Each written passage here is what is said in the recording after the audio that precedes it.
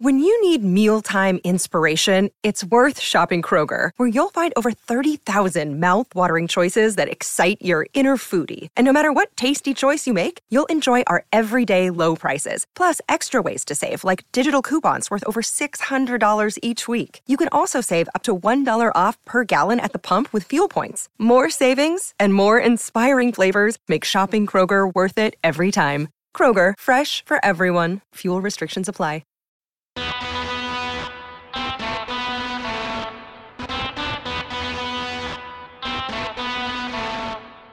End racism, they cry. Be kind, inspire change. I think Roger Goodell would literally rather have a great race card or whatever, a diversity card, than he would a good Super Bowl. Also, I got to tell you, we weren't wrong about Bill Belichick. I'm not sure we're right.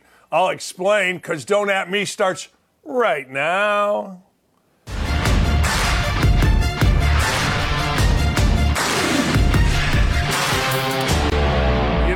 Roger Goodell, the NBA, the NFL, everybody's all eaten up with diversity cards. Hey, some brother professor says you get a D in diversity. Man, people lose their mind, and I'm frankly tired of it. I'm sorry. I am tired of it. I think you are too. Black, white. I got more of my black friends saying, man, I'm so tired. How about we just hire us if we're good enough? How about we just hire you if you're good enough?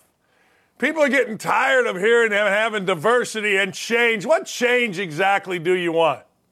I want more African Americans on the sideline. You can't. It's impossible. There's already 99%. Roger Goodell's happy with it. I personally don't care.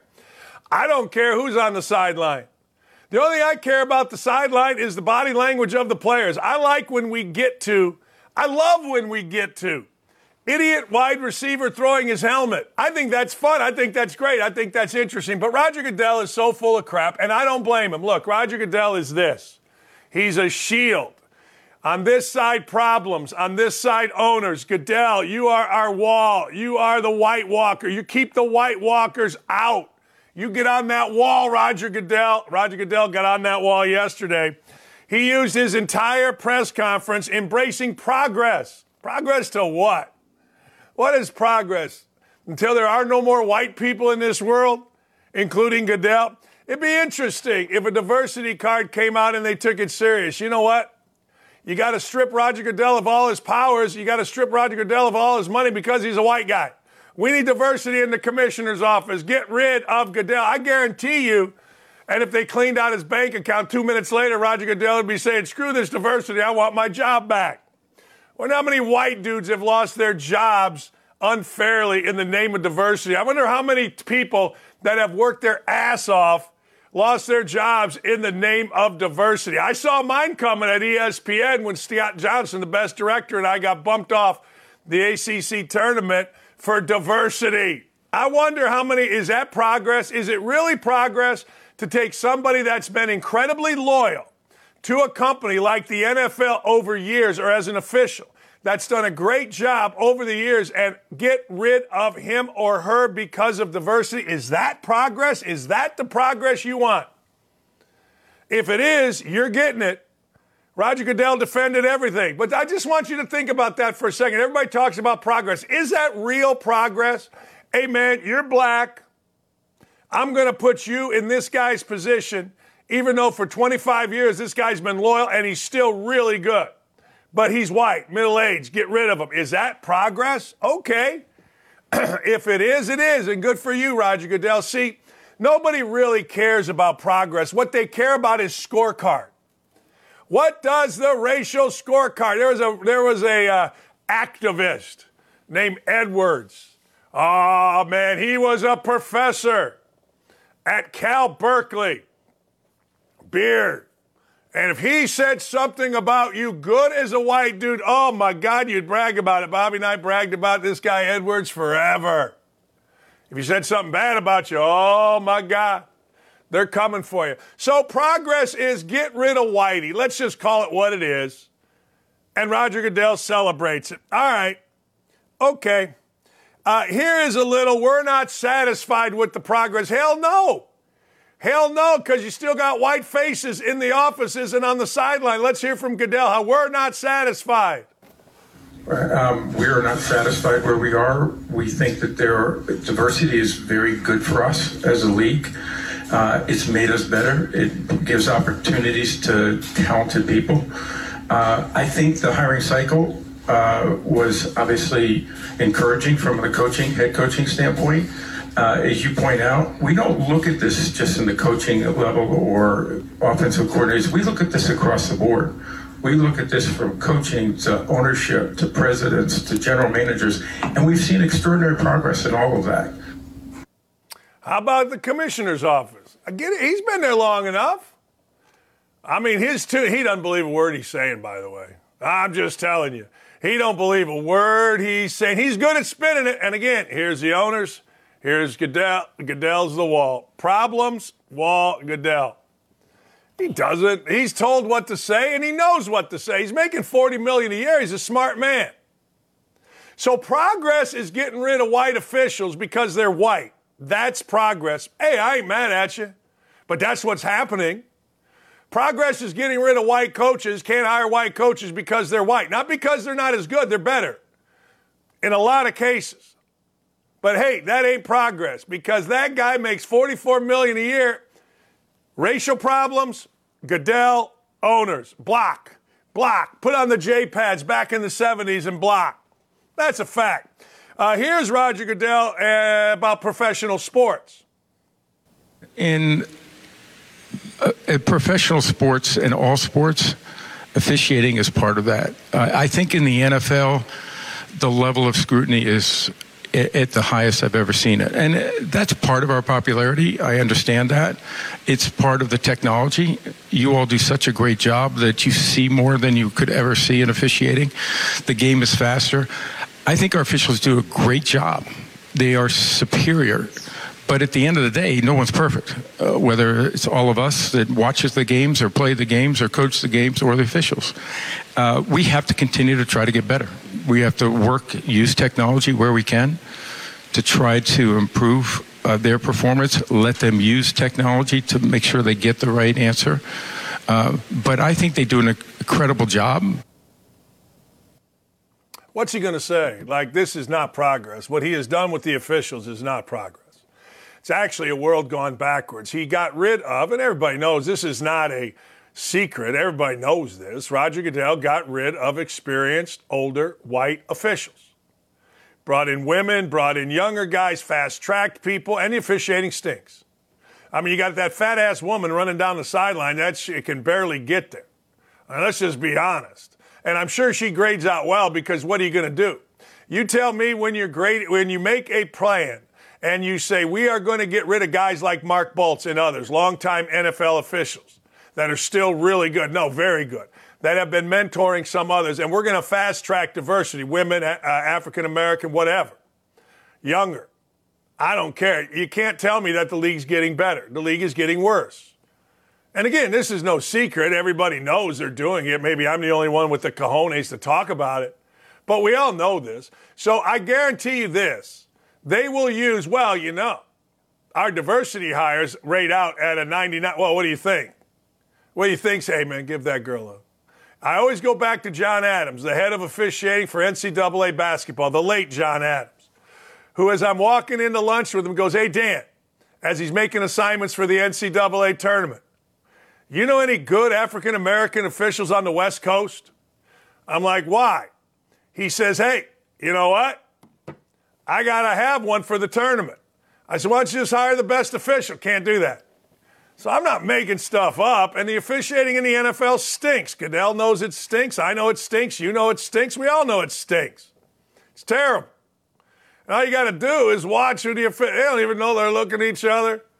Now, replay has caused them to stink because replay sucks. Replay puts doubt in the mind of officials. And again, this isn't any secret. I've talked to officials about it.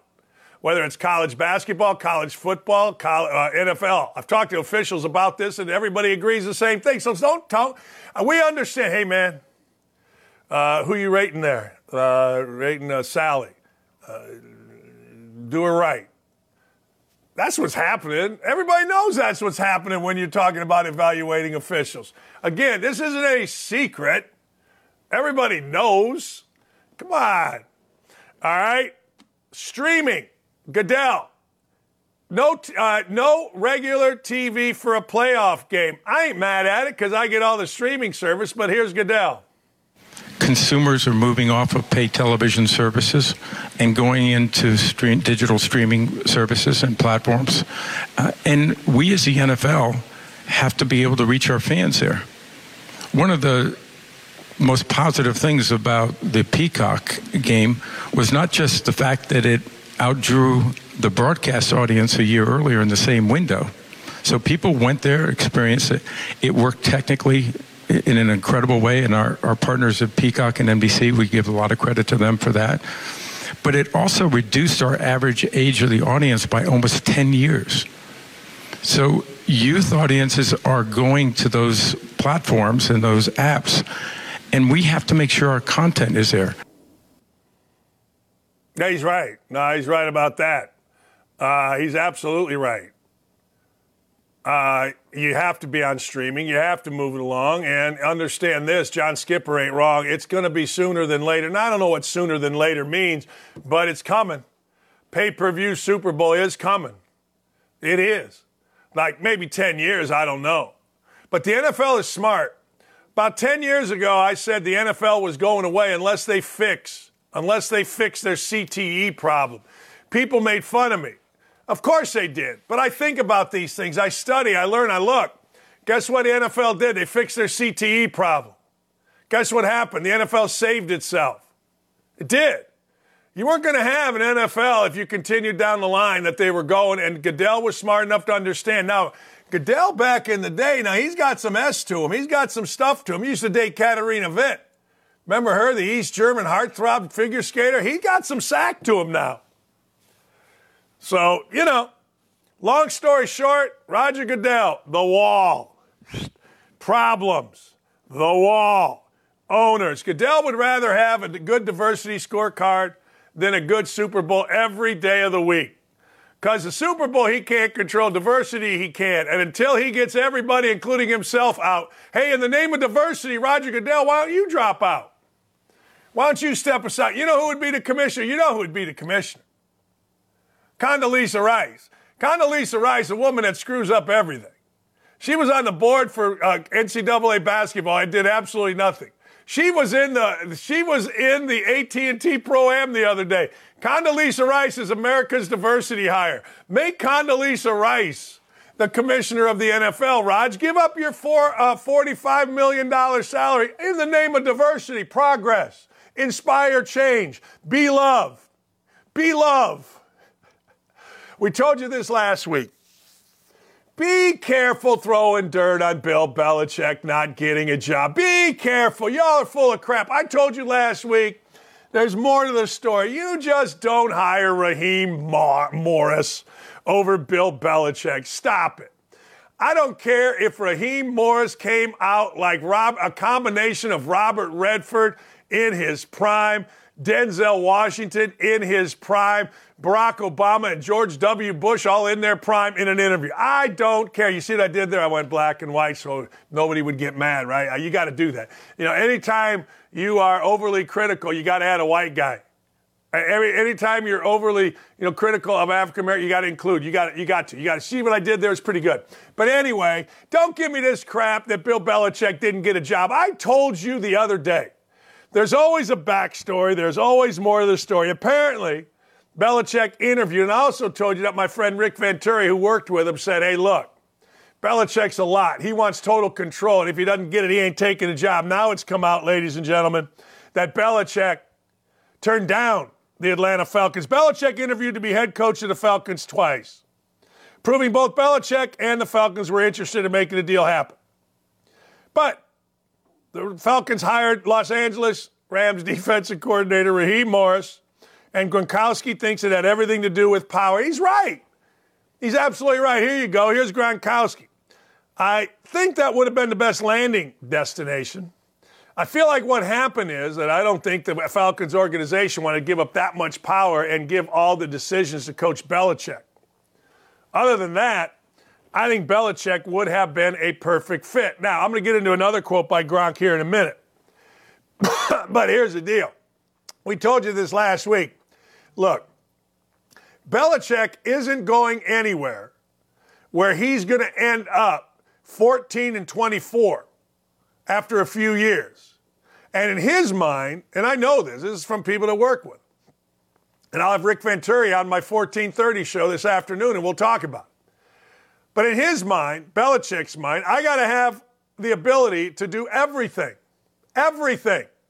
Why would I trust personnel decisions to Slappy Johnny over here with his little PhD from Stanford who looks like Mike McDonald, never played, never coached? I'm not saying he shouldn't.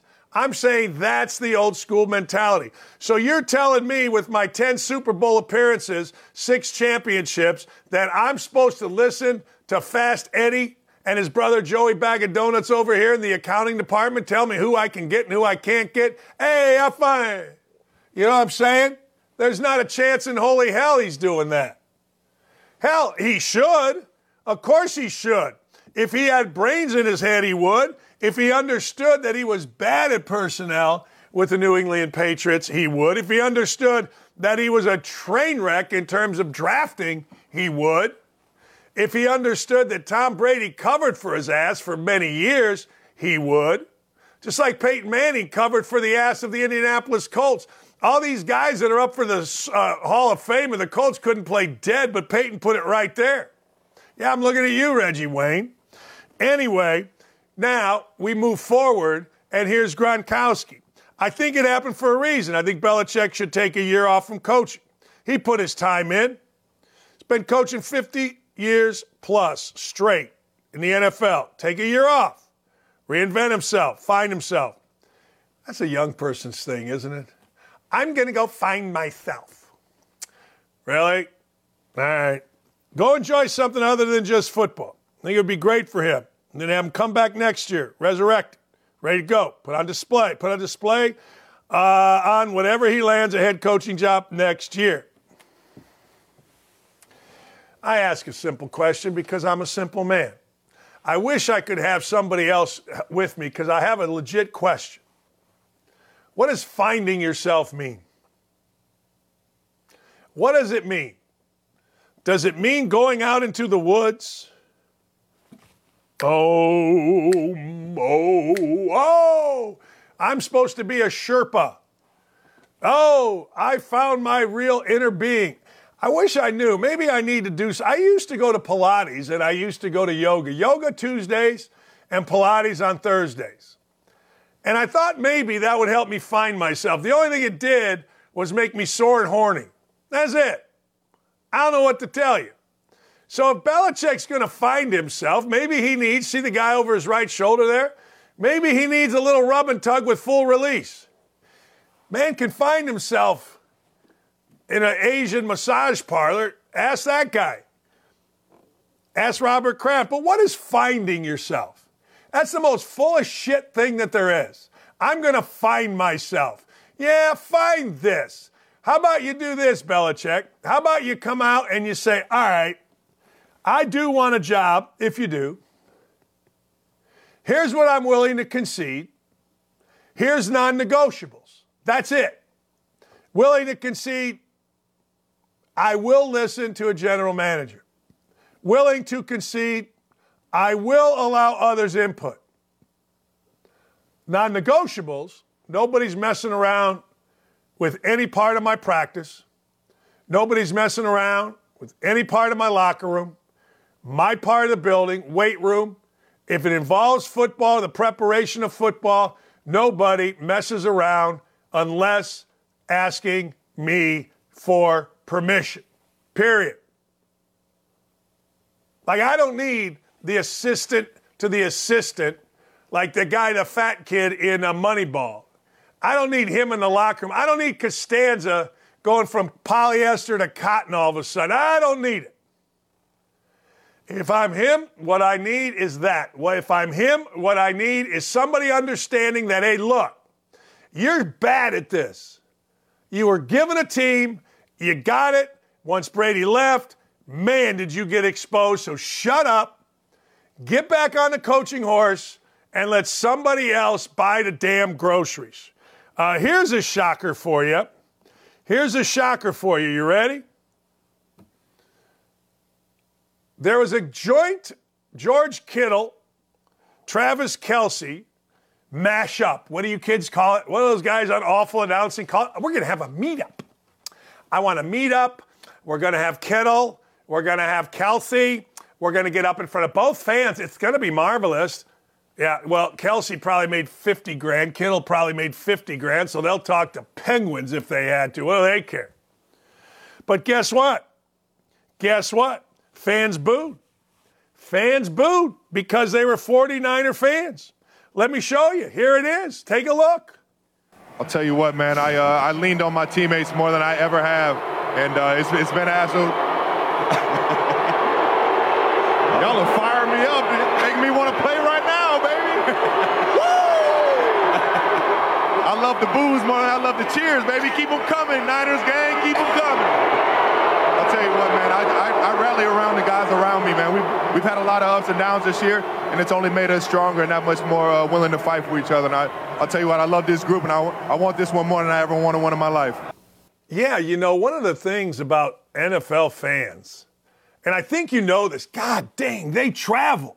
Like, they're stupid in their traveling. So I don't know, what was that, yesterday, Tuesday? When's the Super Bowl? Like 4 o'clock or 3 o'clock out west? And they're there, they're at a thing, and they're booing, and they're loud. Now, I get it, San Francisco, it's a short flight, you get there quick, okay. But son of a biscuit maker, they're already there booing Kelce. And who can blame them? I think it's going to be fun. I think it's going to be a fun Super Bowl, and you can make the argument, you can. Whoever has the bigger game at the tight end position, and it doesn't have to just be Kittle, and it doesn't have to just be Kelce, is going to win the game. Going to talk to Elshon Jeffrey about this, but we're going to get into all the news with Armando as well. Man, I'm fired up for this Super Bowl, but I hate that it's the Super Bowl because I miss football already. I do. Hey, did you see this? I'm going to lift a cheek to Dartmouth University. The Dartmouth University basketball team. The Dartmouth University basketball team is 6-14 or 6-24 or 0 for a lifetime. They averaged last couple years less than 700 fans a game. But they're going to unionize. They want to unionize. They want to be considered employees. Let me tell you what I would do if I were the president of Dartmouth. Wait, I got my phone. Hello. Yeah, So the basketball team went in front of a judge, and now we're supposed to make them employees with full benefits, and now we're supposed to make them have a say in practice. All right, I'll tell you what we're going to do. I'm going to cancel basketball at Dartmouth. Would anybody care? Okay. Next trustee meeting, let's put that on the docket. Okay. Yep. Thank you. Bye-bye. It's exactly what I would do. Hey, you little basketballers at Dartmouth, take a hike. Here's the deal. Because Dartmouth has the right to control the work performed by Dartmouth basketball, and the players perform that work in exchange for compensation, I find that the petition for basketball players are employees within the meaning of National Labor Relations. That's National Labor Relations Board Regional Director Laura Sack. Really? It's a basketball team. It's a basketball team. You put a uniform on because Dartmouth can control it. Jesus. Just cancel Ivy League basketball. I tell you what, just cancel it. Why would anybody want to bother with this? Ivy League is legit, at least I felt like, in their disdain or their place of sports. The Ivy League will tell you, look, great, sports, yay rah, go sports. That's it. There's no real commitment. I mean, let's be honest. Harvard has the endowment the size of that lake out behind my house, but they don't spend it on anything. Their gym is mediocre. There's no NIL money. They're not giving Tommy Amaker, the football coach, the best of the best, and they could. What if you went into every top 100 player in the football world's house, said, look, we're going to get you into Dartmouth. Now, you got to be an actual thinking human being, okay? You can't be like some of these blocks of granite that end up in college football. Now we see them in the NFL and they can't speak, okay? I mean, I'm not talking about that. I'm talking about you got to be at least a certain academic level. What if Dartmouth took their endowment or Yale or Harvard took their endowment and said, all right, we're going to pay each one of you guys $5 million to come here? And the fact that they don't tells me that, you know what, they don't care. Now, I know there's rules against doing it that way, but you get my point. It doesn't have to be from an endowment. It can be an organized deal with, well, some of the greatest, richest people alive went to where? These schools. But in lieu of that, you might as well just say, screw it. Look at this. Dartmouth players and team representative Cade Haskins and Romeo Myrtle say, our team is thrilled about the positive ruling from the NLRB Regional Board in Boston regarding our efforts to unionize.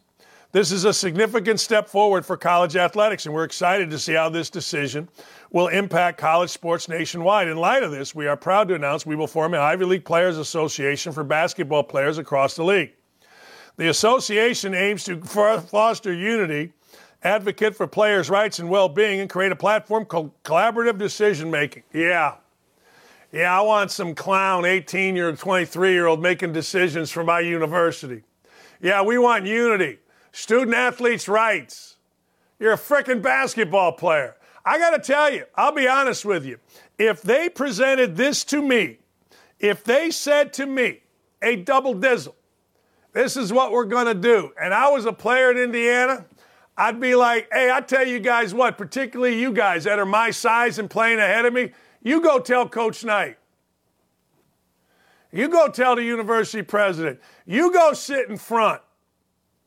I ain't doing it. I got no interest. Maybe I'm not activist enough, but I understand it was a damn blessing to play basketball at Indiana. It was. It wasn't a labor. I wasn't an employee. I was a freaking basketball player doing what I loved at the place that I love. Getting to practice, getting the facility. What was the student rights that I needed? And where in the hell does any freaking school have to provide students or student athletes with a warm, safe, nurturing environment? I got 2 words for you, my ass. Look, give me some books, give me some classes, give me 3 squares, give me a dorm, give me an apartment, give me a house, whatever the hell I'm living in, and let's have a great time in college and not cause any trouble. Why does some fat-ass university lesbian president have to provide me with some type of nurturing, wholesome, protective environment? I'm going to college, baby. I'm going to college. I'm going to have a great time. I ain't causing no problems. And get off my ass. I don't need the coach coming around to see how we're doing. How's your apartment? I don't need the faculty rep. I don't need student athletes' rights. You know what I need? Let's have a great time with my teammates. So these 2 little punks, Cade Haskins and Romeo Myrtle, you're going to be out of here in a minute. And you're going to think you left this legacy. You leave shit. You leave nothing. Good, unionize. And if I'm the Ivy League, I'm like, all right, I tell you what, we're going back to club sports. Yeah, going back to club sports. That's what we're doing. Club sports. See ya. I mean, I don't make money anyway. Nobody goes to the games anyway. Once in a while, Tommy Amaker and Yale, they've won, and last year, I guess, Princeton, they win an NCAA tournament game or 2, but who cares? They don't need it for survival. It's not the front door to the university. I'd tell this little Romeo and this little Cade, hey, man, I got you unionized right here. Leave. Or stay, but we're going club. We're going clubbing. That's what we're going. We're going clubbing, and I don't want to hear it. I don't want to hear it today. I don't want to hear it tomorrow. I don't want to hear it the next day. That's what we're doing. Union this. I wish I cared. I gave a pretty good speech for not really caring. Now I got to admit I did. Union. Hey, Dan, you want to join our union? Hey, I'll tell you this. I would grab my package, look at my guy, and go, you go tell Coach Knight. Good for you. You be an advocate. I'm going to get ready for practice. I love practice. I love playing. I love being in the locker room. I like sitting with Tim Garland in the training room. I like walking into the training room, getting those little cotton swabs, putting them in my ear, and ripping on people and getting ripped on. It is one of my favorite things to do. Average attendance, Dartmouth, 2022 to 2023. Wait for it. 693 people. Average attendance. Period. What? Union this. I like this. A high school broadcaster was wrongfully accused by Oklahoma's largest newspaper. This is why newspapers, this isn't why newspapers suck. Newspapers suck because the people that write for newspapers are absolute horrendous human beings. I mean, there's nothing worse than a guy writing or a gal writing for a newspaper. But anyway, so an Oklahoma newspaper decides that they're going to call a student reporter racist. Oh, really? Oh, no kidding. Really? Why is he racist? The newspaper mistakenly ID'd a man. I'll read it to you. Scott Scapula was awarded Scapulapla $5 million in damages, $20 million in punitive damages because the Oklahoman said he was racist. A spokesman, of course it's Gannett, the same newspaper that owns the piece of shit Indy Star. We're happy for Scott. There was no evidence presented. Wait a second, hold on here a second. Here's what happened. It was during a Norman Midwest City girls basketball game. On live stream, the announcer cursed, used a racial epithet to describe one team as they knelt for the national anthem. The comment was made during the break. They even saluting the flag, some of them aren't. And then he dropped the bad N-word. There isn't really a good N-word except nice, I suppose, but anyway. So the newspaper said it was this guy Scapula. However, it was Matt Rowan. Well, no, it wasn't. Matt Rowan was the owner of the streaming service. Oh, he was the person. He apologized and blamed it on blood sugar levels. Sapulapa, allegedly, he said, I was defamed and intentionally inflicted with emotional distress. The jury, because this is what newspapers do, the jury found the newspaper acted with malice, which allowed them punitive damages. I should start doing that to the Indy Star. They're malice. Their writer threatened to slap me, hit me. We're never going to do it. It would be a bad move for him in a lot of different ways. Wanted to hit me in boxing or basketball. I got the receipts. Cares? He's a little twerp. But that's what newspapers do.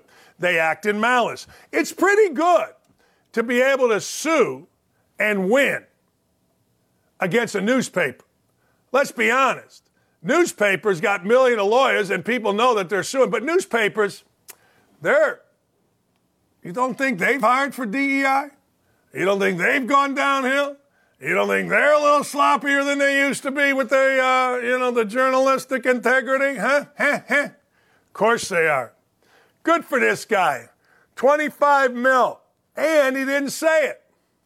How about that? Huh. It is amazing. But you got to understand something. And I've said this forever, and it always comes out in the wash. Worst human beings I know are the two writers, and I don't know many bad human beings at the Indy Star, Dana and Greg. Now, you guys think they're great? Good for you. Horrible human beings. Awful. Just bad. Anyway, all right, let's continue on. I want to go back to something. I put a poll out earlier today. Let me ask you a question. Let me ask you. If I were to say to you, hey, Roger Goodell would rather have a great Super Bowl or get a really good diversity score, which do you think Goodell would rather care about? There's no question. I put a poll out, couple hundred vote, diversity score 77, great Super Bowl 23. Great Super Bowl, it don't even matter. The ads are sold, people talking about it, it don't matter. The bad diversity score, though, oh my God, that would make him cry. Or laugh, one of the two.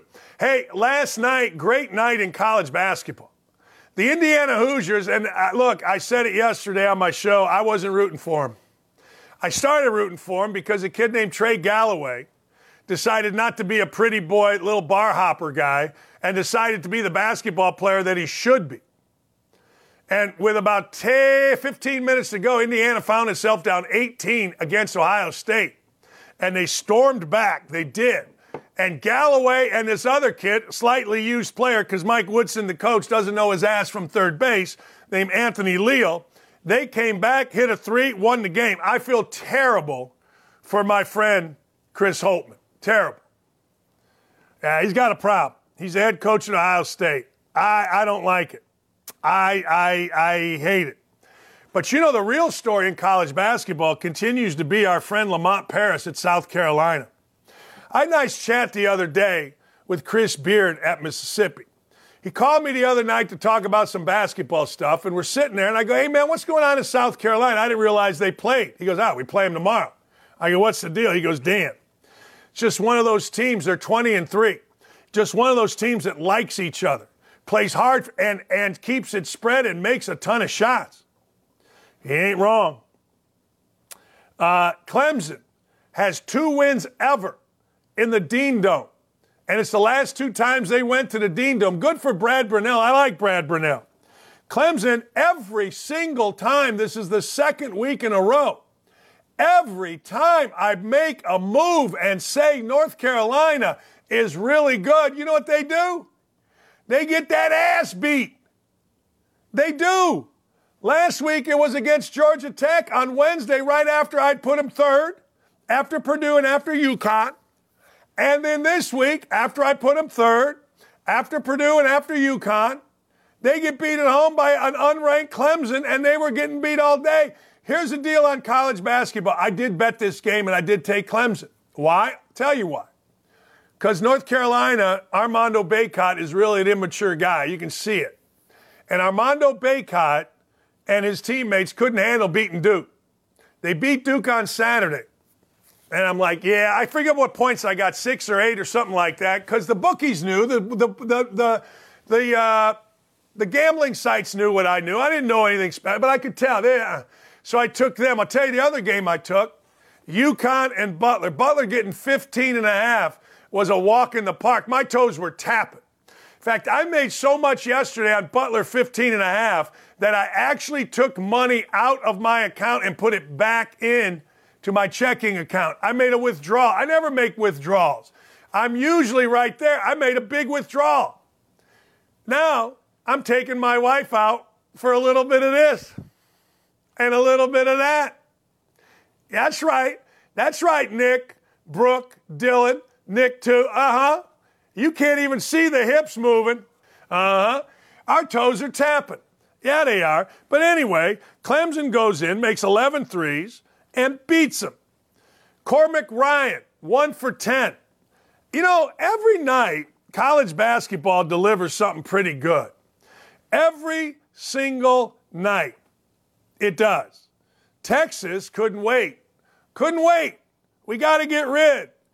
We got to get rid of Shaka Smart. Chris Beard has a problem. Chris Beard, we got to get rid of Chris Beard.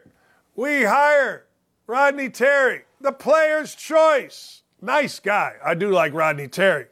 But let's be honest, they're 15-8, they're 4-6, and Iowa State, who should never beat Texas in any stinking sport, beat Texas in a stinking sport. My boy, Steve Alford, last night beat number 23, 22, Utah State. I'm telling you, college basketball delivers every stinking night. And I, ladies and gentlemen, am on fire betting it. That mod has done a great job. Hey, Mike Woodson, I'll give you your props. You set up a nice play. You kicked it in the corner. Anthony Leal, you drilled it. I like it. I am with you, Indiana. Win or tie. Armando, Super Bowl. Next. Let's go. Man, I'm fired up. Sack the hell up and don't go anywhere. Don't at me. We'll be right back after this.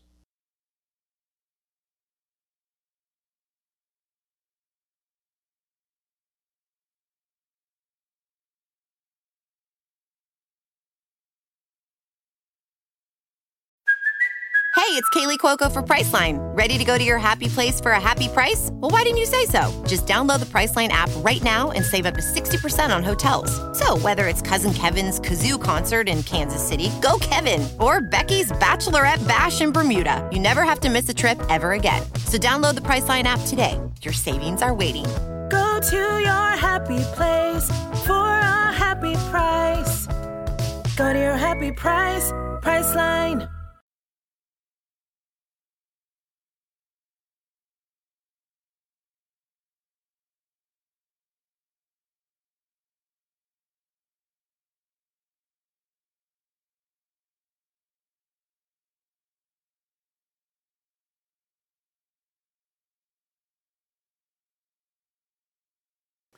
Live from a hotel room in Vegas. He's a very religious man, Armando, or we would make cracks. We won't because we respect him.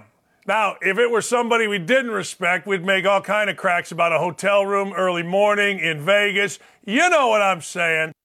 Hi, Dan. What's next? Eric Bieniemy, what's next? Well, so the audio, the internet here is in and out. I don't know if you can hear me or not, but I think you asked me about Eric Bieniemy. And what's next is he's going to continue to collect checks from the Washington Commanders. Look, I can tell you that before this season started, Eric Bieniemy was advised not to go to the Washington Commanders. His representation at the time and the representation that he's had for decades, really, told him it's not a good idea to leave the Kansas City Chiefs and the stability of Andy Reid and the stability of coaching Patrick Mahomes for the instability of a situation where you have a coach who has not put together in Ron Rivera a winning record yet, and the team is up for sale, and you don't have Patrick Mahomes. You have a very unstable quarterback situation. And he said, no, it's going to be fine. I'm going to bet on me. And it got to the point where he actually had to go in another direction. There was a mutual parting of ways with his representation. He now has other agents. Guess what? The other guys were right because the Kansas City Chiefs are here in Las Vegas and Eric Bieniemy is unemployed. And while he's still going to collect money, don't worry about him he's still going to get his checks for $1 million+ a year, even though he may not be working. He's not at the Super Bowl, and he's suddenly fallen out of the big head coaching carousel favor where the Washington Commanders were the only team that interviewed him, and that really was because he was already on staff. You know, people always talk about this. We always praise people for betting on themselves. And a lot of times it works and we're glad. But when you're betting on yourself, you're also betting on others around you, like Ron Rivera, an unstable ownership, a team with no quarterback. That's a bad bet. That's swimming upstream, Armando. I can see where his representation said, don't do this. Absolutely, and they were right. And I guess Eric Bieniemy, I don't know what led him to want out so bad from Kansas City. I realized that one of the problems that was identified, and there was a couple, one of the problems that was identified in him not being able to present a resume that was more complete to ownership when he interviewed for all those head coaching jobs was that, hey, Andy Reid is really the offensive mind of that team. It's not you. You're running his offense. You're calling the plays, but that's only sometimes, and sometimes Andy calls the plays. and sometimes Andy takes over. So we're not totally sold on, you're doing a great job in Kansas City, but we're not totally sold on the completeness of that job. So obviously he decided, well, I need to go somewhere where basically I'm being made the head coach of the offense. And he was in Washington. He had full reign of the offense, but he had full reign of an offense of a team that won like 4 games. And so that's not going to do it either. Hey, I want to have full reign of the offense that has Dan Marino as the quarterback.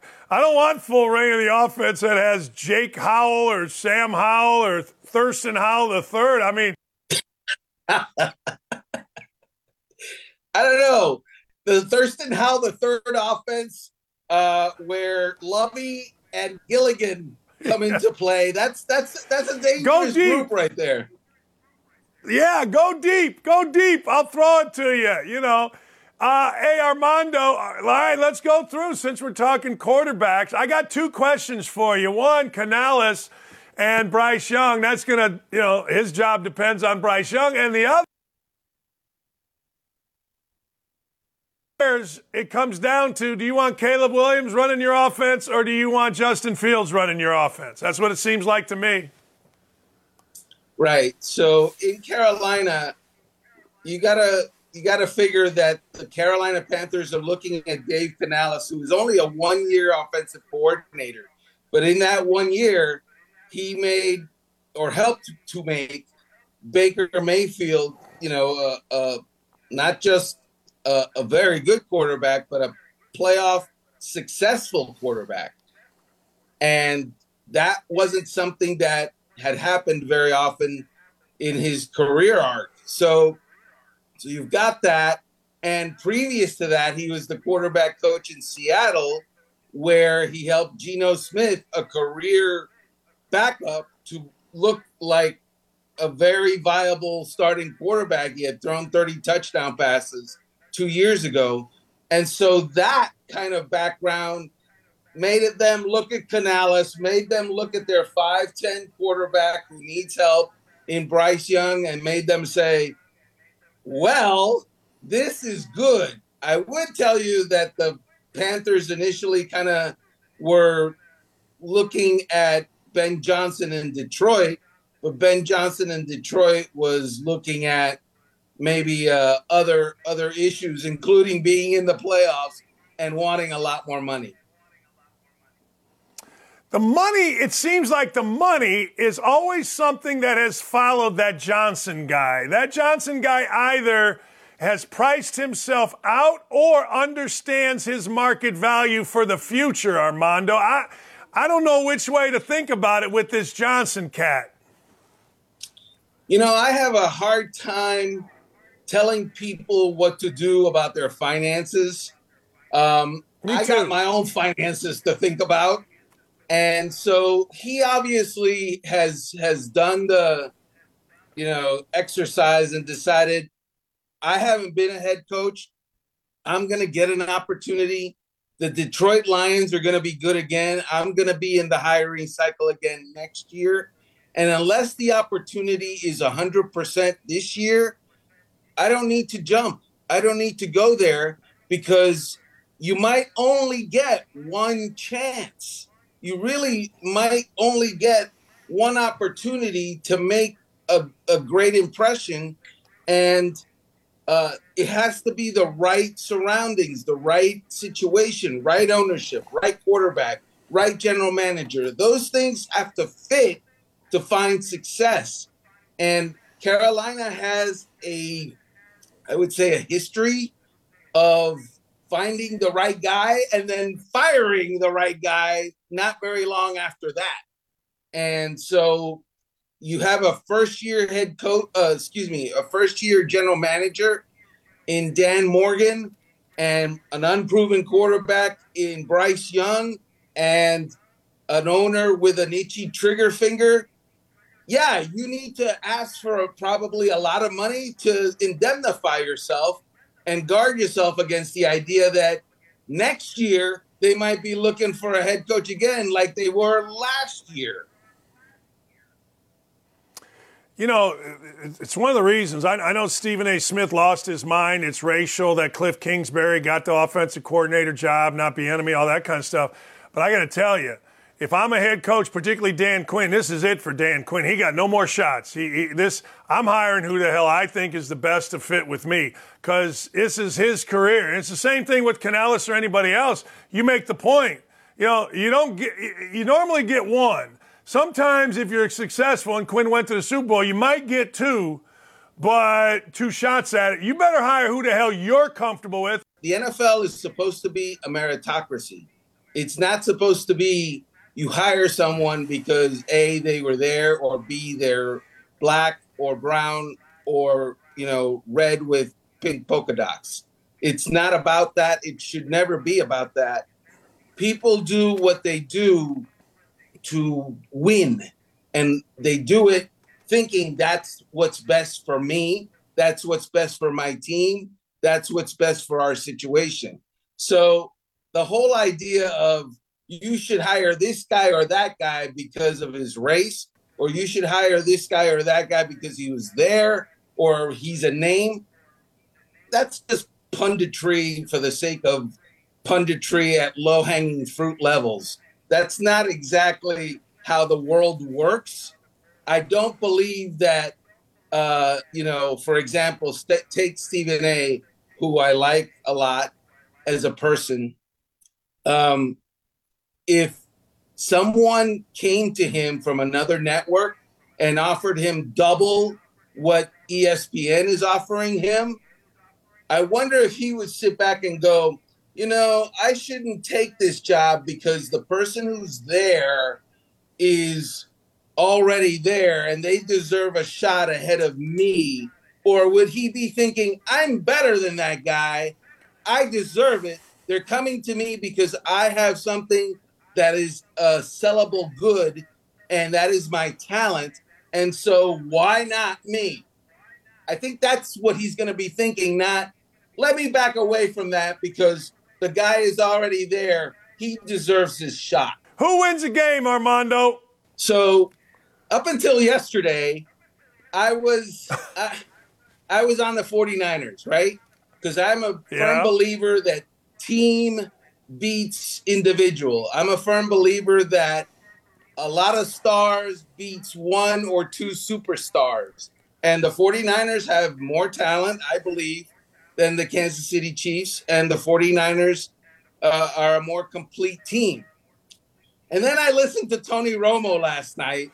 I sat and listened to him at his press conference, and he's talking about how Brock Purdy is going to be nervous, and the Patrick Mahomes effect is going to be in effect because Brock Purdy is going to realize if I don't score on a given drive, I'm helping to lose the game. And that's a pressure that a quarterback feels when he's playing a productive and prolific quarterback like Patrick Mahomes. And then he also mentioned how Patrick Mahomes is, the standard. That's the nickname. And everybody is playing up to Patrick Mahomes or trying to. And Patrick Mahomes is the best of the best right now. And he's chasing much more than just the Super Bowl. He's chasing this Super Bowl, yes, but he's also chasing a legacy. And Tom Brady, it's a greater climb for him, and he's very motivated. And you know what happens when Patrick Mahomes is motivated. And I hear all that, and how am I going to pick against Patrick Mahomes now? And how am I going to pick against Andy Reid now? I can't. So I guess if you want to lose money, go with my pick, the Kansas City Chiefs. No. Let me break it down for you. When Urban Meyer, Nick Saban, and the Kansas City Chiefs are getting points, I bet on them. I ain't betting against Patrick Mahomes when he's getting points. That's like sitting around waiting to die because you know eventually he's going to do something, and you're like, crap. Hey, Armando, have a great time in Vegas, man. Appreciate you very much. Thank you for getting up with us.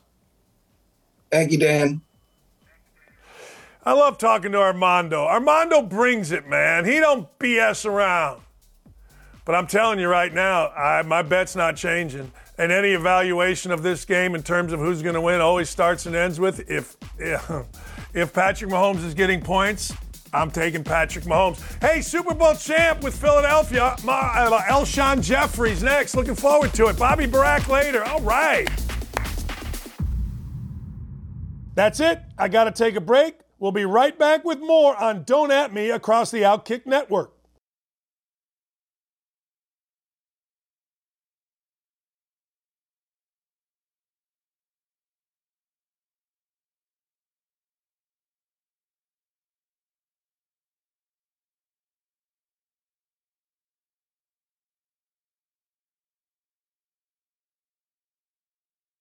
Another day is here, and you're ready for it. What to wear? Check. Breakfast, lunch, and dinner? Check.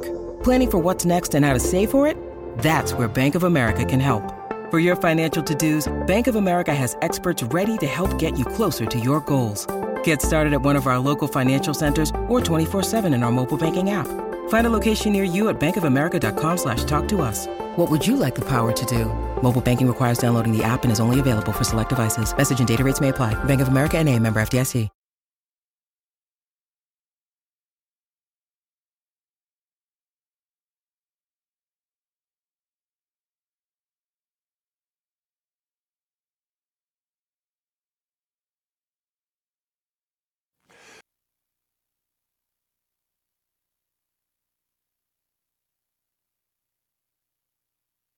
If you're a Butler fan, you know that your team is pretty damn good. If you're an Ohio State fan, you want to fire everybody.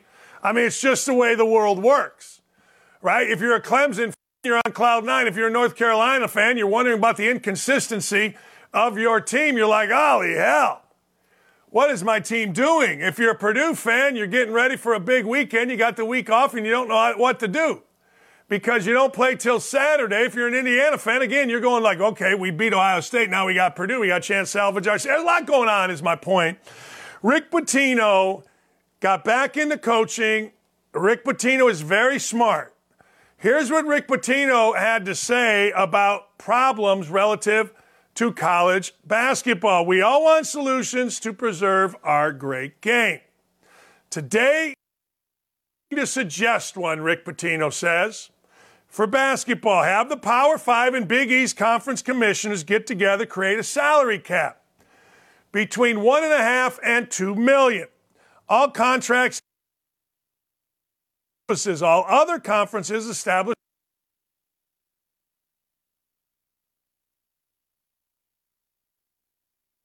MAC or the MAC with 2 A's or the Atlantic 10 or whoever is what he's saying, okay? I would never exclude anyone from the NCAA tournament. Obviously, football is a different sport entirely. That's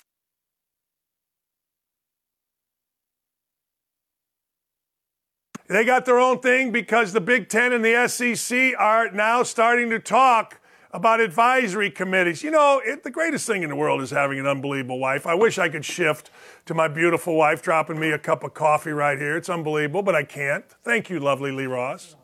Dockage. Don't forget the dockage part of it. It's nice to be married to the love of your life. It really is. And I'm very vocal about it. I was never vocal about this before, but I don't maybe the Percocets. I don't know. But I ain't mad. As she picks up some nasty towel that I left around from under my ass when I was sitting recovering. But I digress. I would never exclude anyone.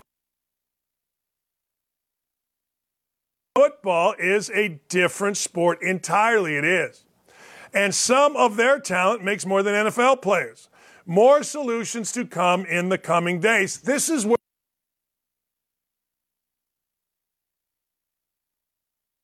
everybody under contract, stop with all the bullshit of, hey, look, here's what we're going to do with this guy. We're going to act like it's NIL, but we're going to give him a 3-year deal to come here and sell cars. I saw where the quarterback of Georgia just bought a $237,000 Lamborghini. How about that? I ain't mad about it.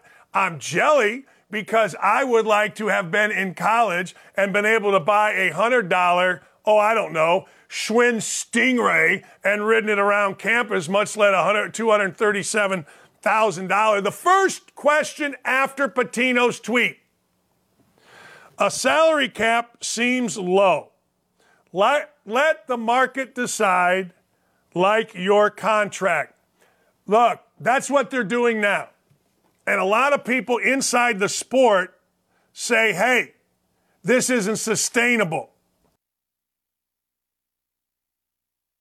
Or they're wrong. How does anybody really know what is sustainable? Look, if you're going to say to me, what do you think is going to happen to college basketball in you? I'm going to say to you, they're going to have the highest ratings they've had in a long ass time. I'm going to say to you, hey, look, don't even worry about it, because it is going to go through the roof. I will say to you, there'll be more money wagered. There'll be more streaming on CBS's streaming site or the March Madness streaming site than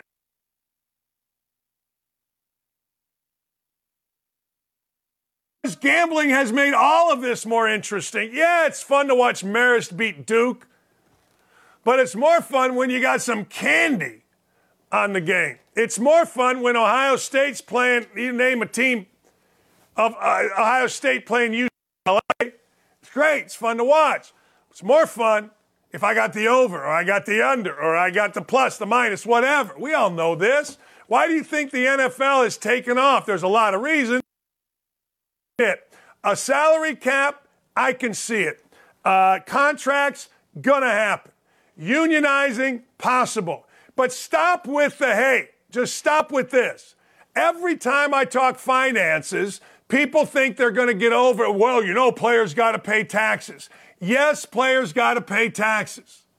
Period. And don't at me about it. So anyway, it just drives me nuts. People are like, well, they got to pay taxes. Well, no shit, Sherlock. Of course they got to pay taxes. What do you think they got to do? You get paid, you pay tax. You make money, you pay tax. You go to the bathroom, you pay tax. You buy a house, you pay the house off, you pay tax. You know what you should do one day? I should do this one day. At the grocery store was tax. The convenience store, the gas that you pumped. You just spent $38 on a fill-up. How much of that was tax money? How much of that? What was my actual cost of the gas?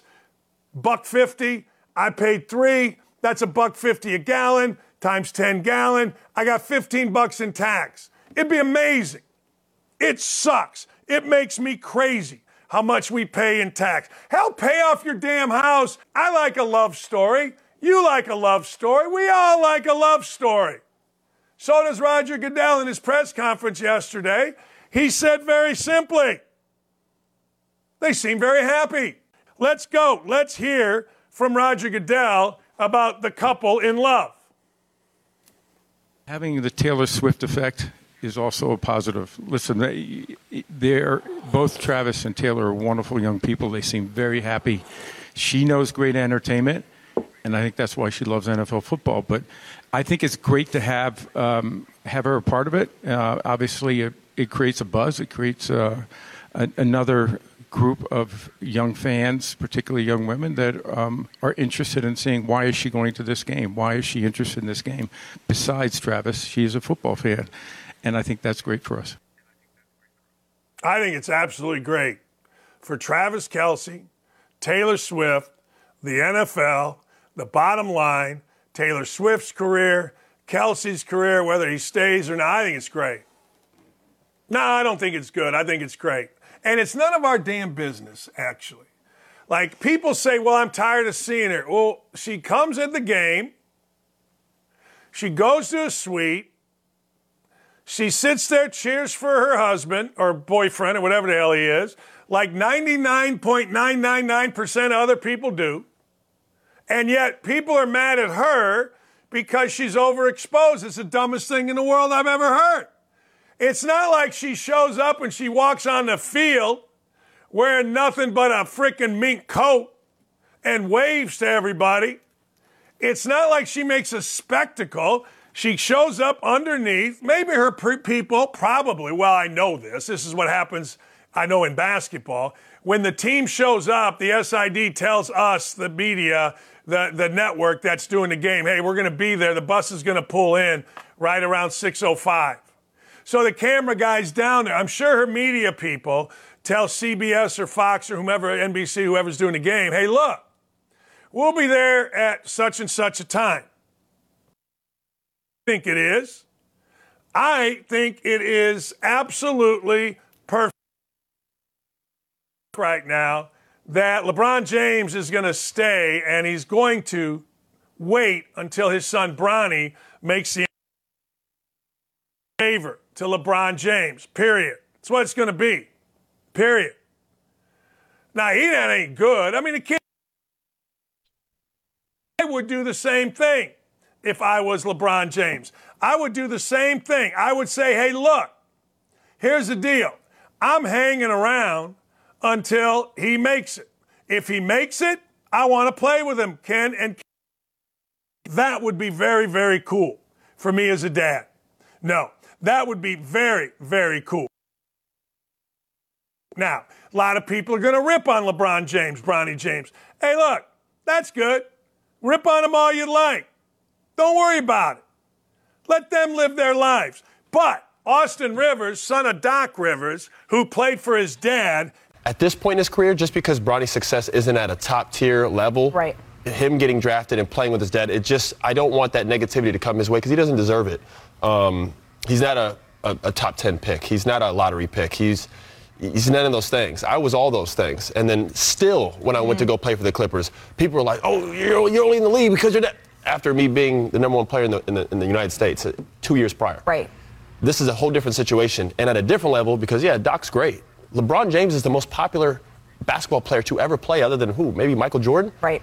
It just would be a lot, man. Right. You know what I mean? And I hope for the kid that he's able to not only play in the NBA, but play somewhere where he can kind of niche out his own identity. I agree with two things there. I agree that it would be bad, and I agree that that woman who was saying right should just shut the living hell up. It ain't for you to say right. You don't know. You never played.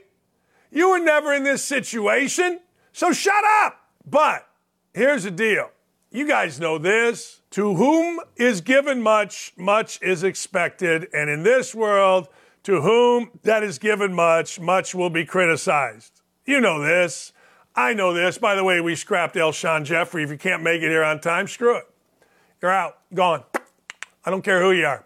Got to respect the show. You do, Gritty.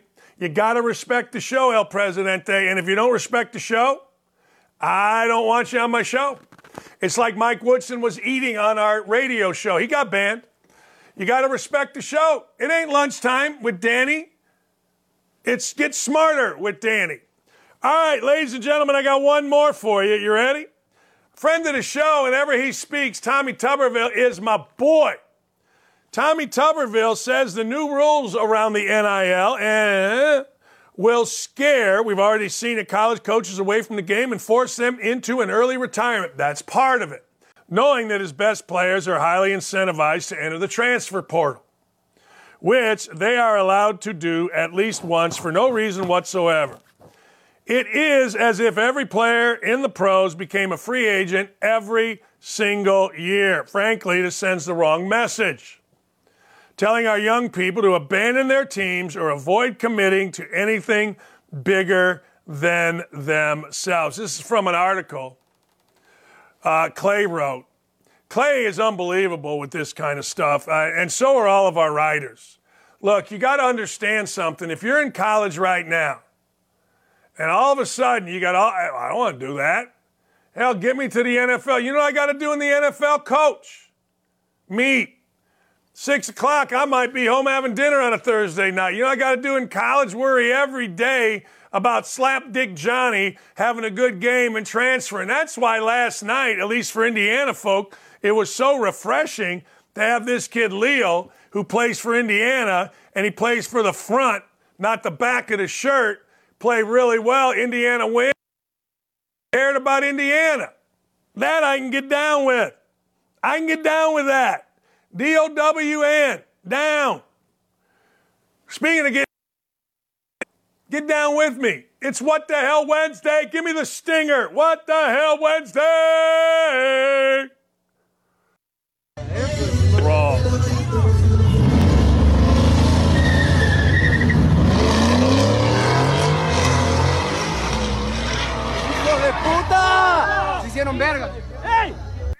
I don't know.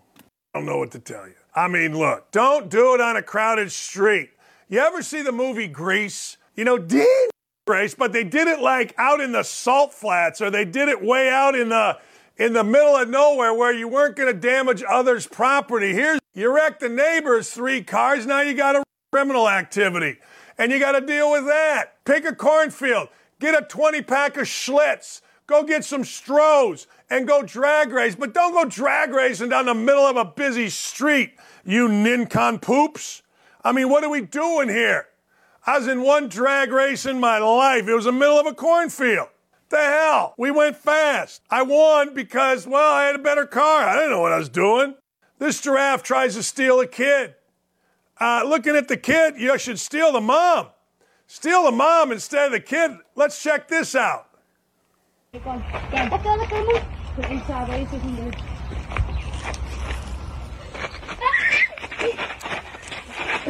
Let's go, Mason. I got to tell you, look at that mom. I'll steal her. Steal her, take her back to your lair. Hey, how about if that kid got over the fence? How about if the little kid, look at him, he's up in the air. Good. I mean, what is the dad doing? The dad's like reaching the mom. Boy, you ever want to see a video? Let's see it. There it is. Let's show that again. Check out the mom, not the boot. Check out the mom and the dad. Look at the dad. The mom is moving. The dad's shoulders are going backwards instead of running and grabbing. Look at the mom. She's all in. Look at that. 3 steps. Look, 1, 2, 3, 4. She's shuffling. She's in there. The dad is like, oh, well, no, man. Jesus. Come on, Pops. You're giving us a bad name. All right? We like turtles. We like animals. We're all into animals. Here's the next. Look at the mom. The mom is getting it done. Check this out. How about if, look at these 2. Look at these 2. Boom.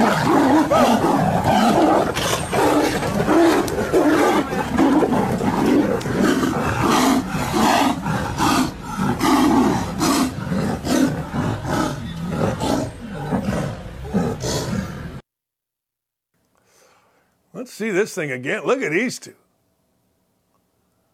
Man. They're just throwing haymakers. This is Ali Frazier 1. Man, oh man. How cool would that be? Look, you're just on one of them little safari things. You think you're going to see something fun. You got your camera out. And next thing you know, boom. I don't know whether these lions or tigers or bears. Oh my. But they're just throwing hands. Now look, that would be cool. I don't want them turning my way and coming at me. But that, ladies and gentlemen, would be incredibly cool to see. Like, I have no desire to go on the big hunt. A friend of mine did, and he said it was one of the greatest times of his life. But I got to tell you, seeing that would be cool. All right. Sometimes you just got to get down from the roof. I don't know what to tell you. Oh, my. Oh, my. That was quick. Look at that. He's just kind of hanging on, right?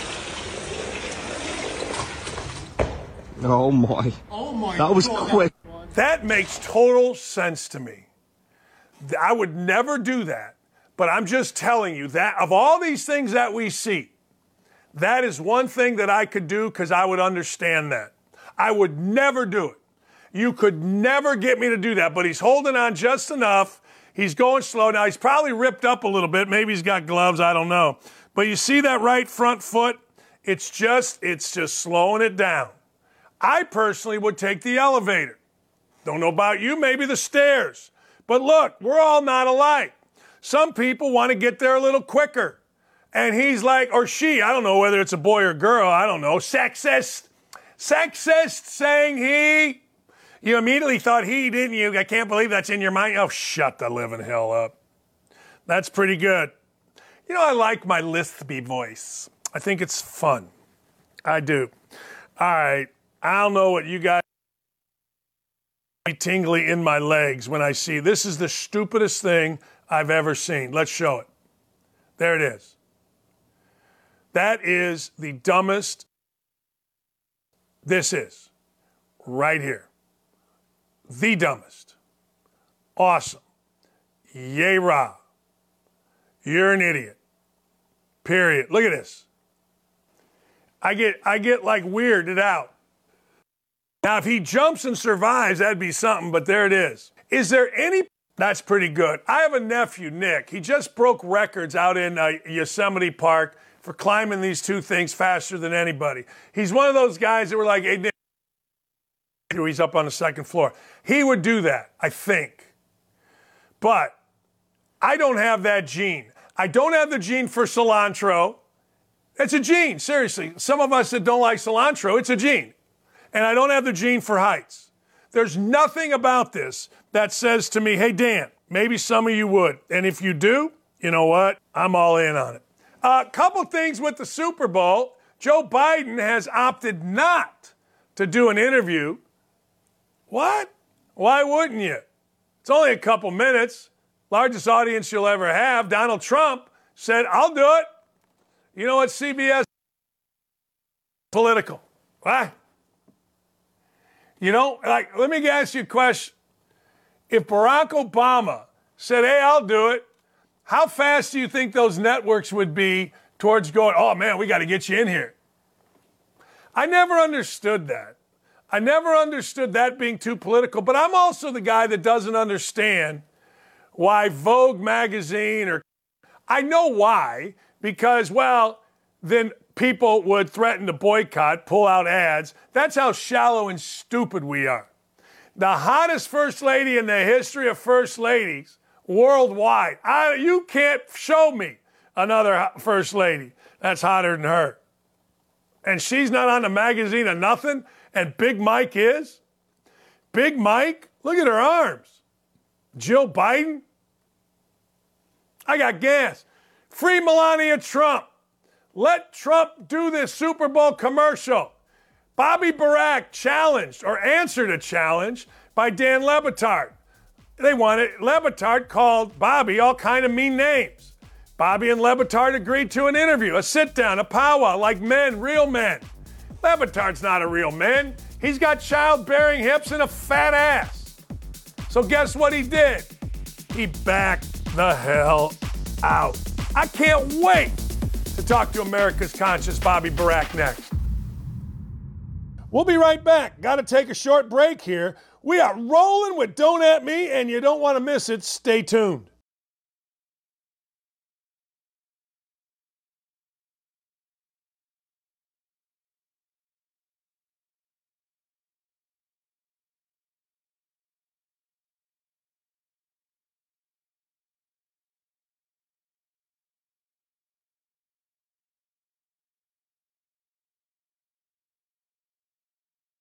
With threats to our nation waiting around every corner, adaptability is more important than ever. When conditions change without notice, quick strategic thinking is crucial. And with obstacles consistently impending, determination is essential in overcoming them. It's this willingness, decisiveness, and resilience that sets Marines apart. With our fighting spirit, we don't just fight battles, we win them. Marines are the constant our nation counts on to fight the unknown. And through adaptable problem solving, we do just that.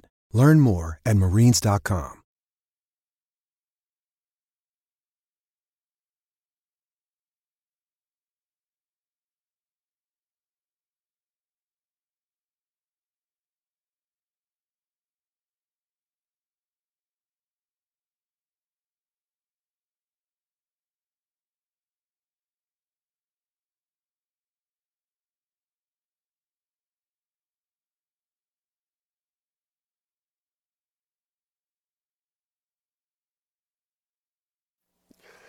You know, I call him America's conscience. I can also call him America's best writer. I could also call him America's smartest person. Bobby Burack, writer, Outkick, and so much more than that. You see him on all kind of different shows all across the Fox network. But Bobby is a controversial figure because he calls out bullshit. Let's just be honest, and he's not afraid. He does it with facts. Le Batard didn't like it. Le Batard came at you. Walk me through this. You set up a little meeting with Le Batard, and Le Batard agreed, then he backed out. What's going on here? Well, first of all, I appreciate you having me, Dan. Always good to see you. So last week, Le Batard's PR firm and team reached out to me asking me if I wanted to interview him this week for an interview. I agreed. We set it all up. We're all ready to go. And they come to me and say, sorry, there's a quote-unquote schedule miscommunication. Dan Le Batard can't do it. He backed out last minute when he found out that he was going to talk to me or somebody from Outkick, or who knows exactly what led to it. But there's some interesting history here. He has been ducking comments from me for over 2 years. And why is that important? Because he keeps mentioning me on his podcast and YouTube show. He and his minions have been calling me out for years, saying that I'm racist, sexist, a bigot, that I don't understand the struggle that women have in sports media, that I wear the KKK hood. So I've just been trying to ask him for examples, see if he can provide any, and I'd love to discuss it on air. So if he changes his mind, the interview offer still stands on my part. What? So all they said was, yeah, we reach out, we'll do an interview. We've called you bad names. You've been on our ass. We want to straighten it out. Now, when there's a scheduling miscommunication, okay, let's reschedule. Right? Yeah. No? Exactly, right? We could do it a different day. We could do it next week. Schedule miscommunication means, hey, Dan has something booked. That's not what this was. This was a cancellation. So to take your viewers back a little bit, Le Batard has never addressed my criticism of him. He name calls, which is totally fine. But I just want him to address what I've said about him is he's a hypocrite. Most notably, he belittled and called out the UFC for not firing Dana White for slapping his wife. He said that Hard Knocks should be ashamed for giving Tyreek Hill a platform because of his alleged domestic violence past. But what does Dan Le Batard do? He hires and platforms Howard Bryant, who was arrested for beating and choking his wife. So how exactly does that make sense? Most recently, he said that ESPN should not allow Aaron Rodgers and Pat McAfee to inject political opinions in sports commentary. But 2 months ago, he defended Sarah Spain for wanting to inject her political opinions. So it doesn't really add up to me what he's spewing, and I'd like to ask him about it. Well, this is the essence of what Outkick is. That's why you are, I say, Clay is the Gazda, but you are the soul because you call it out. It's the essence of what Outkick is. We got these people here that are in mainstream media that are so full of shit, and they're all in cahoots, and nobody will call them out except for you, us. So you're doing God's work, in my opinion. What? Last week, we wrote about Bomani Jones, who did a podcast interview with Ethan Strauss, whom I like. But Bomani came after me and Outkick saying that we're bad faith actors trying to make him out as a failure to ruin his reputation. If anybody reads my coverage of Bomani Jones, most of it cites public data, which is nobody watches his shows. But again, he didn't address what I actually wrote about him. He goes right to, he's a bad faith actor. The white folks are conspiring against me. So I tried to be fair with all these people and just ask them, hey, can you address what you don't like about me? But they don't actually do it. So there's really no middle ground to be had because they don't want to talk about data or fact. They want to use name calling and to get other people on their side. So it's a little disappointing because Le Batard, Bomani, who clearly are infuriated with my coverage, have an open invite to come on Outkick anytime and hash it out. Yeah, I mean, just, you got a problem? Walk like a damn man. Why is Joe Biden hiding? Why is Joe Biden not doing a Super Bowl ad? And Trump, Bobby, said, hey, pick me, man, I'm in. Yeah, so back-to-back years, Biden's backed out of the traditional pre-Super Bowl presidential interview. Last year with Fox, this year with CBS. He claims or his team does, when talking to CNN, that they're trying to give fans a break from politics, that they don't want to mix politics with sports. But that's not really true. Joe Biden's team has pretty much hit him from all public interviews other than some sit-downs with George Stephanopoulos. And I understand why. Just yesterday, he forgot the name of Hamas, the terrorist group that's committing savagery in Israel. So this has nothing to do with fans. This is a strategy from the Biden team of not wanting to put him in front of tens of millions of people on Super Bowl Sunday. I every day look for the Biden gaffe. The other day, he was talking about meeting with a German chancellor that died in 96. You can't make this stuff up, Bobby. It's too good. I don't want him to stay president. He needs to be gone.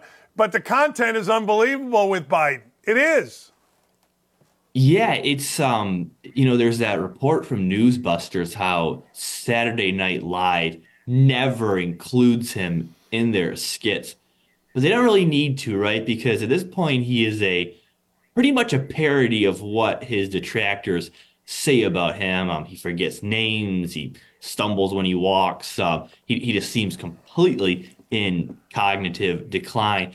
And look, I think his team would argue he was not front and center during the 2020 election. And they would say it worked. So we'll try to hide him again.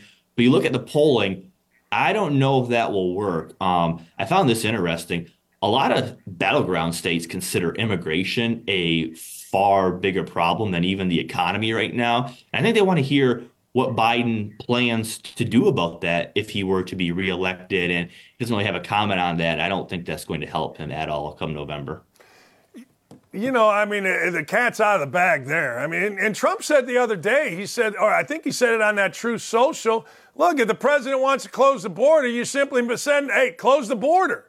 I feel that's how most Americans feel, Bobby, that if you want this closed, close it. It's your deal. Close it. Simple. Well, and to consider how important immigration is, this a little bit got swept under the rug. So a lot was made about CNN and NBC censoring Trump's Iowa caucus speech a few weeks ago. But they didn't just censor it. They censored the part about what he planned to do to prevent illegal immigration. And why is that so important? Because that was the number one topic of interest from Iowa caucus goers. So when you have CNN's Jake Tapper saying, well, we can't show that because Trump's committing anti-immigration rhetoric, which is not true. But what he's really doing is he's not allowing viewers to hear Trump's speech on that, which includes likely a winning message on immigration. So the censorship from the cable networks is more so about Trump's message on immigration because they know that's the one area where he can probably convert some middle-of-the-road voters to his side. Well, censorship is all the rage. We saw it on our show, even with YouTube. YouTube wouldn't put it out. They would, and you wrote the article basically calling out, including Zuckerberg, saying that, Meta, I guess is what it's called, actually hid stuff before or during the election cycle. Yeah, on behalf of the FBI, we all remember when Facebook and Instagram... Which is unbelievable to me. Yeah. So the article you reference talks about the censorship industrial complex. I was mostly calling out Republicans because they all know that these government agencies influence social media services to manipulate content in 2020 to assist Joe Biden. There is a House Judiciary filing to prove it. Zuckerberg has admitted it. Twitter files last year revealed it. Republicans know this. But what have they done to combat it this time around? Why should we feel that the same powers that be that helped rig the election for Biden online last time won't do it again? because Republicans have not successfully done anything to stop it. And given all the measures that they've taken to try to take Trump off the ballot, does anybody really expect that Facebook, YouTube, Google, TikTok, Instagram are not going to use the same practices again to manipulate the information to which voters have access? I think you'd be a fool to think they wouldn't. Bobby, am I off base with this? I see polls and I don't care about polls. Here's what I see. I see somehow 80-some million votes got counted. I think the only thing that's important here is if Republicans can figure out how to either participate in or stop election fraud, and that includes censorship, but it also includes what's going on election day before, balloting, how we're taking IDs. I think that's the only thing that matters in this election is how can you unrig it, and I think your point is well taken. Yeah, I'm with you. And I mentioned in the piece, there are a lot of conservative influencers and pundits who are overly confident that Donald Trump is going to win the general election. And they cite polling and betting odds, which I've referenced several times. But that's assuming that everything is going to go fair and that there's not going to be influence from Facebook that reaches 250 million people, that ballot harvesting and mail-in voting is not going to be a huge factor this time around. So I'm with you. We are just assuming, again, that the election is going to give both candidates an equal opportunity. And I'm not so sure that's going to happen. And that should derail any confidence that people say, well, Trump is the prohibitive favorite. I don't think that's true given the systems in place. I agree. I mean, that's the thing that matters. And you know, I think most people, wouldn't you agree, in 2020 went to bed thinking Trump had won. Next thing you know, polling places are shut down, ballots are harvested in. I mean, that's the deal. That's the entire election here. Whether, you know, we all know Biden is insane and the media is not doing anything about it. We all know that Trump isn't going to get a fair shake. Hell, he might be in jail. I don't know. But that's the total deal on this. And I can't believe that people can't see that. Yeah, absolutely. And you go online, and it happened after New Hampshire and Iowa. I saw so many people in Trump's camp say, this is proof that he's going to win the election. Well, not really, because nothing has been done to undo the systems in place that helped Biden last time. You already see the media censoring Trump's speech, people being kicked off YouTube and Facebook for posting inconvenient truths about Biden's handling of immigration and COVID. This is not exactly two people starting at the same starting point and taking off at the race. So that has to be factored in our confidence of who's going to win the election. Bobby, do you think right now, and this is going to change, I mean, look, we know it's going to change. Do you think right now, if the election was today, Biden would win, Biden would lose? What do you think? I think with everything we just talked about, he would be the favorite to win. But I caution, look, the polling for him is so bad that I don't rule out them replacing him at the convention. Clay has mentioned several times the idea of Michelle Obama, and the betting odds seem to agree. People would be surprised to hear this. Michelle Obama, who is not a candidate right now, has the third best odds to win the election ahead of Nikki Haley, who's fourth. So if you were to ask me today, given what I believe is going to take place in the media and on social media, yeah, I would say Biden would be my bet. But he is very fragile, and I think Democrats know that. So I don't rule out them replacing him at all, because they've done everything to try to prevent Trump from returning to the White House. They raided his home. They indicted him. They arrested him. They impeached him. They're trying to take him off primary ballots. So if you don't think that they will do a bait and switch and replace Biden if need be, you're crazy. It is a religion to them to prevent Donald Trump from returning to the White House. It's almost a damn sickness. Hey, before I let you go, a lot of craziness about Tucker Carlson interviewing Putin. You know, people have interviewed Putin forever. Okay, Carlson does it. We're mad about it. Give me your stance. Is it Good thing, bad thing, interviewing Putin? I think it's a good thing. What do we care?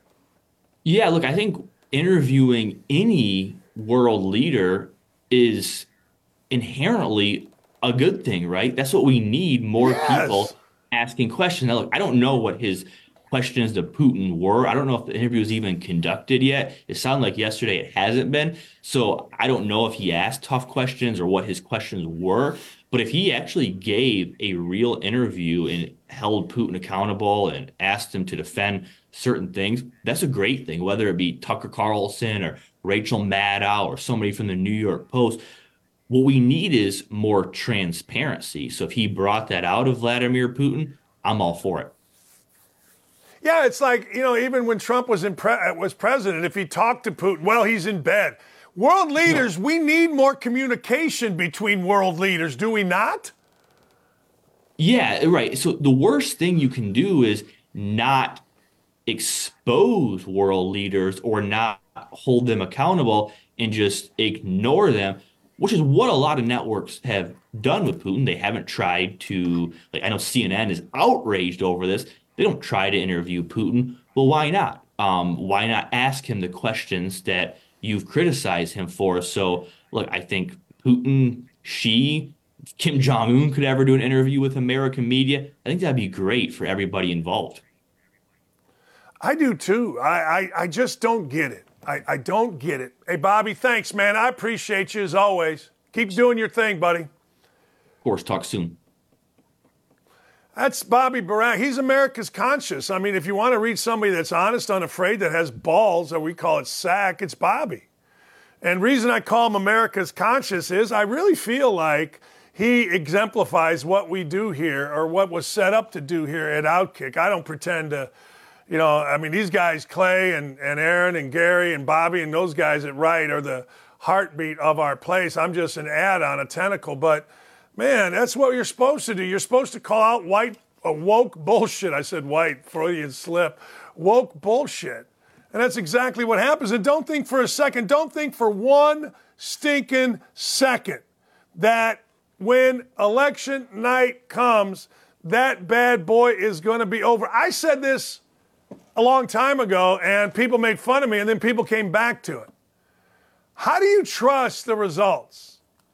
Like, who do we listen to for the results? All of a sudden, NBC, ABC, Fox, CBS, who all are slanted, they come up and tell us Biden's won, and you believe that. We're conditioned to just believe it, and it's insane to me. Well, what do you think they're going to do, rig the election? I think every election is rigged. And if you're just joining us, or if you're just, getting new to our show, I've said this forever. When I was a kid, every election in Northwest Indiana was rigged. My dad's good friend running for city council came to our house, knocked on our door at 1620 West 54th Avenue, Gary, Indiana, and wanted to register the empty lot next to our house. I say again, empty lot.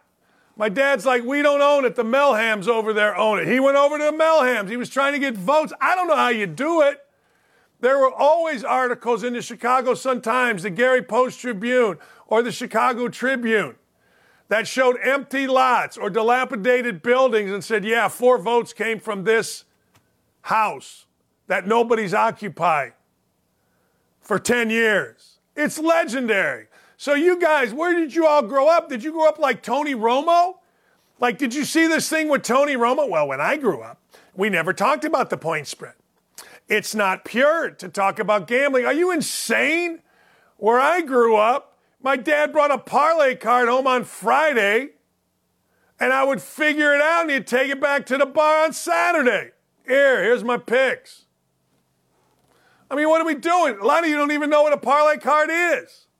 I knew what a parlay card is when I was 10 years old. I knew what vig was. I knew what juice was. Well, I didn't know because of the sanctity and pureness of football. Shut up. Man. Well, Dawkins, you're an election denier. Yes, always have been. I saw Richard Gordon Hatcher, the first African-American mayor of a major city, Gary, Indiana. I read the articles about how somehow, some way, on like a $30,000 salary, he owned the lake houses in Michigan. Stop it. And I ain't even mad about it. It's just the way the world works.